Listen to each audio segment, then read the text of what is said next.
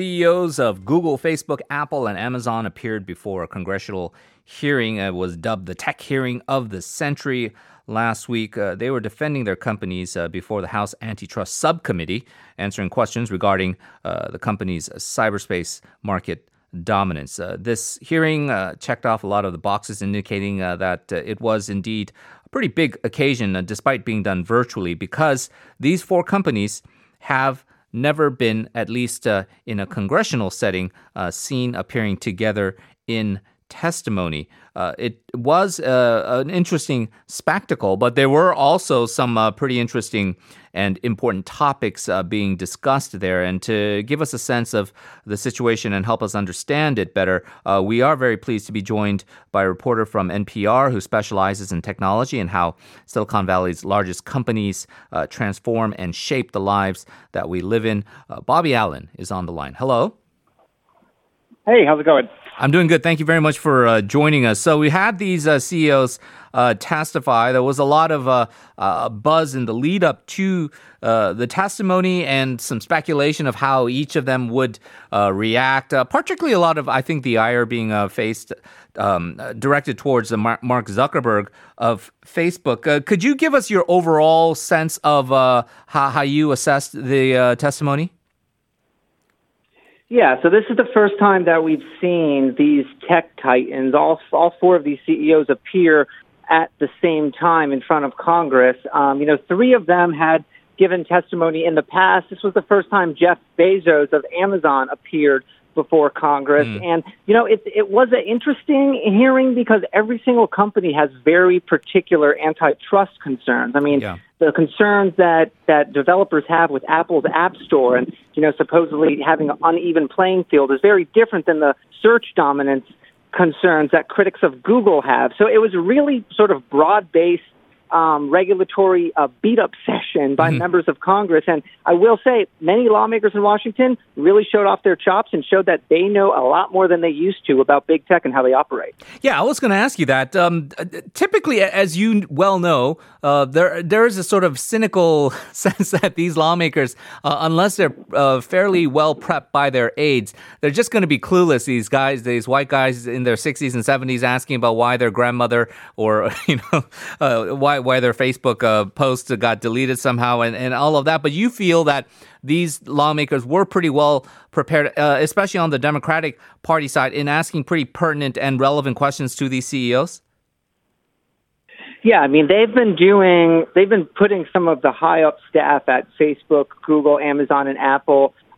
They've been putting them under oath, and they've been grilling them for more than a year. They have more than 1 million pages of documents that their staff has been spilling over. And like you said, especially the Democrats who are really leading this investigation asked some really pointed and sharp questions that created some news. For instance, when there was grilling of Amazon, right, of Amazon's Jeff Bezos, and Amazon has come under a lot of scrutiny from sellers who say, look, I have, say, a pair of running shoes that I'm selling and it's performing really well. And then I check Amazon 2 weeks later and they have an Amazon brand of shoes that is outperforming my own product. Now, that's just a hypothetical example, but Bezos said for the first time that he cannot say with certainty that they're not taking third-party data in their calculation and developing their own products. So it was little moments like that here in Silicon Valley people really thought was a big deal and added new information to the discourse.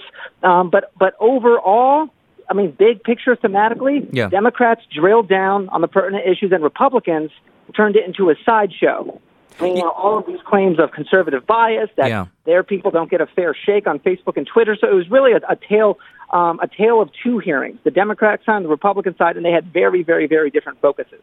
Yeah, and hopefully we'll get to the Republican side of it and guys like Jim Jordan and how they were approaching their questioning. But with the antitrust issues, and as you point out, each company has their own problems, whether it's Apple with the App Store, Amazon with their various sellers, and the monopoly they have in the online market space, and Facebook with the acquisition of Instagram. How do you think each of them parried the assaults coming their way and their pointed questioning? I think there was a lot of expectation going in that Mark Zuckerberg would be particularly under fire, and there'd been some criticism as to his performance in previous his congressional hearings, but he seems to, now that he's been kind of in the line of fire for so many times, a little bit more acclimated to actually performing pretty decently there. Yeah, I mean, these four CEOs were highly coached by some of the best public relations professionals and lobbyists Washington has to offer. You can imagine that behind the scenes, behind closed doors, every single kind of question was lobbed their way, and they had 5 or 6 different ways they could answer. But yeah, really zooming in for a second on Mark Zuckerberg, I mean, people talk about how much of a Sphinx-like character he is. I mean, people say, you know, when you talk to Zuckerberg one-on-one, he sometimes has this sort of trance-like stare at you that leaves people puzzled and scratching their heads. He is kind of this mysterious character. Yeah. And I still think during this hearing, he handled the questions pretty well. I mean, he stuck to the facts. He dodged when he could dodge. I mean, there was one reporter who was keeping a tally of how many times they would say, "Congressman, let me get back to you." And Zuckerberg said that quite a few times. But I think one of the highlights in terms of what came out of Zuckerberg's mouth had to do with Instagram, when some internal memos were revealed that said, you know, if we don't acquire Instagram, this could be a real problem for us. If you're trying to make a case that Facebook is engaging in anti-competitive behavior, there's your Exhibit A. Yeah, and so Google with search, Apple with the App Store, Amazon with their marketplace, Facebook and the Instagram acquisitions. When you talk about antitrust, automatically, most people, the reaction is then, are we breaking these guys up? There does seem to be some bipartisan consensus that these tech firms have become too powerful, maybe for varying ideological reasons as to why they come to that conclusion. But do you think it is feasible that we are going to see a breakup, like, let's say, for example, Facebook splitting off its Instagram wing, or Apple doing something with its App Store, making it more competitive, what have you? Yeah.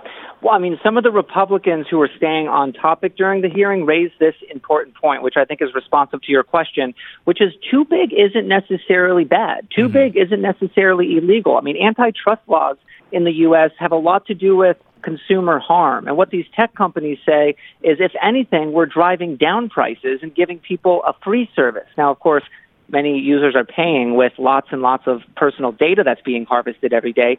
But if you look at the existing framework for antitrust regulation and antitrust scrutiny in America, some of these laws were written 100 years ago to break up railroad barons. It's just completely a different time. Technology has advanced so much.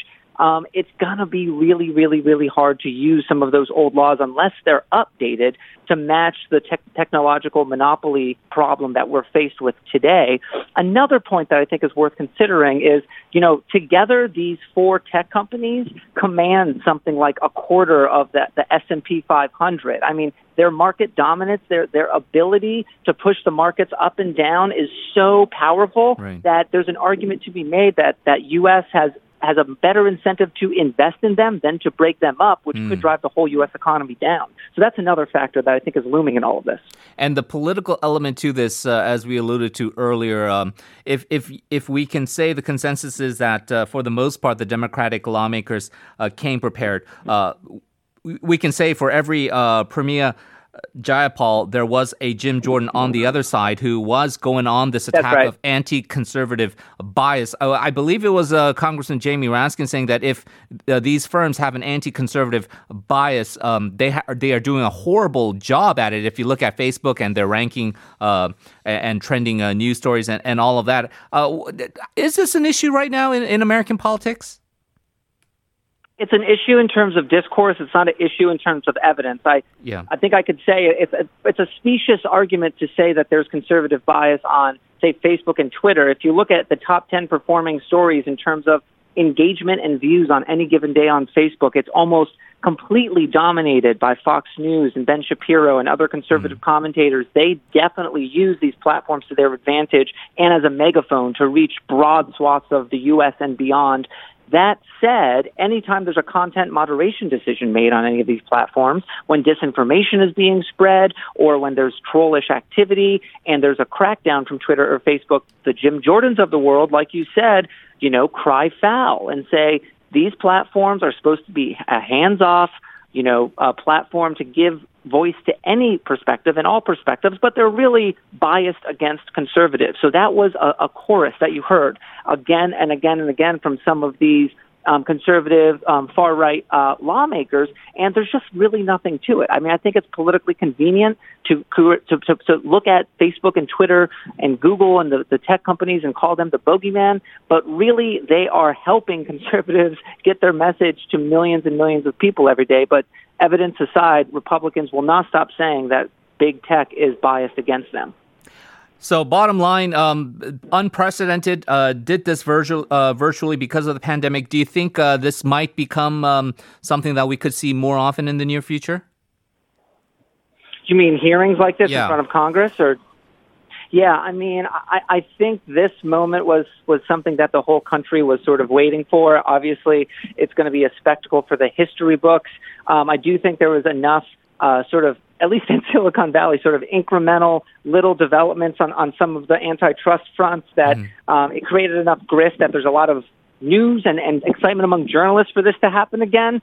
But, you know, I just know from NPR, National Public Radio, the public radio network in the U.S., attention seems to sort of drift away after about a half hour or an hour or so, according to our numbers. So I'm not, a lot of people were interested to know what happened a day later, but, you know, broad and deep public interest in watching a day-long hearing with tech CEOs talking about the intricacies of their companies.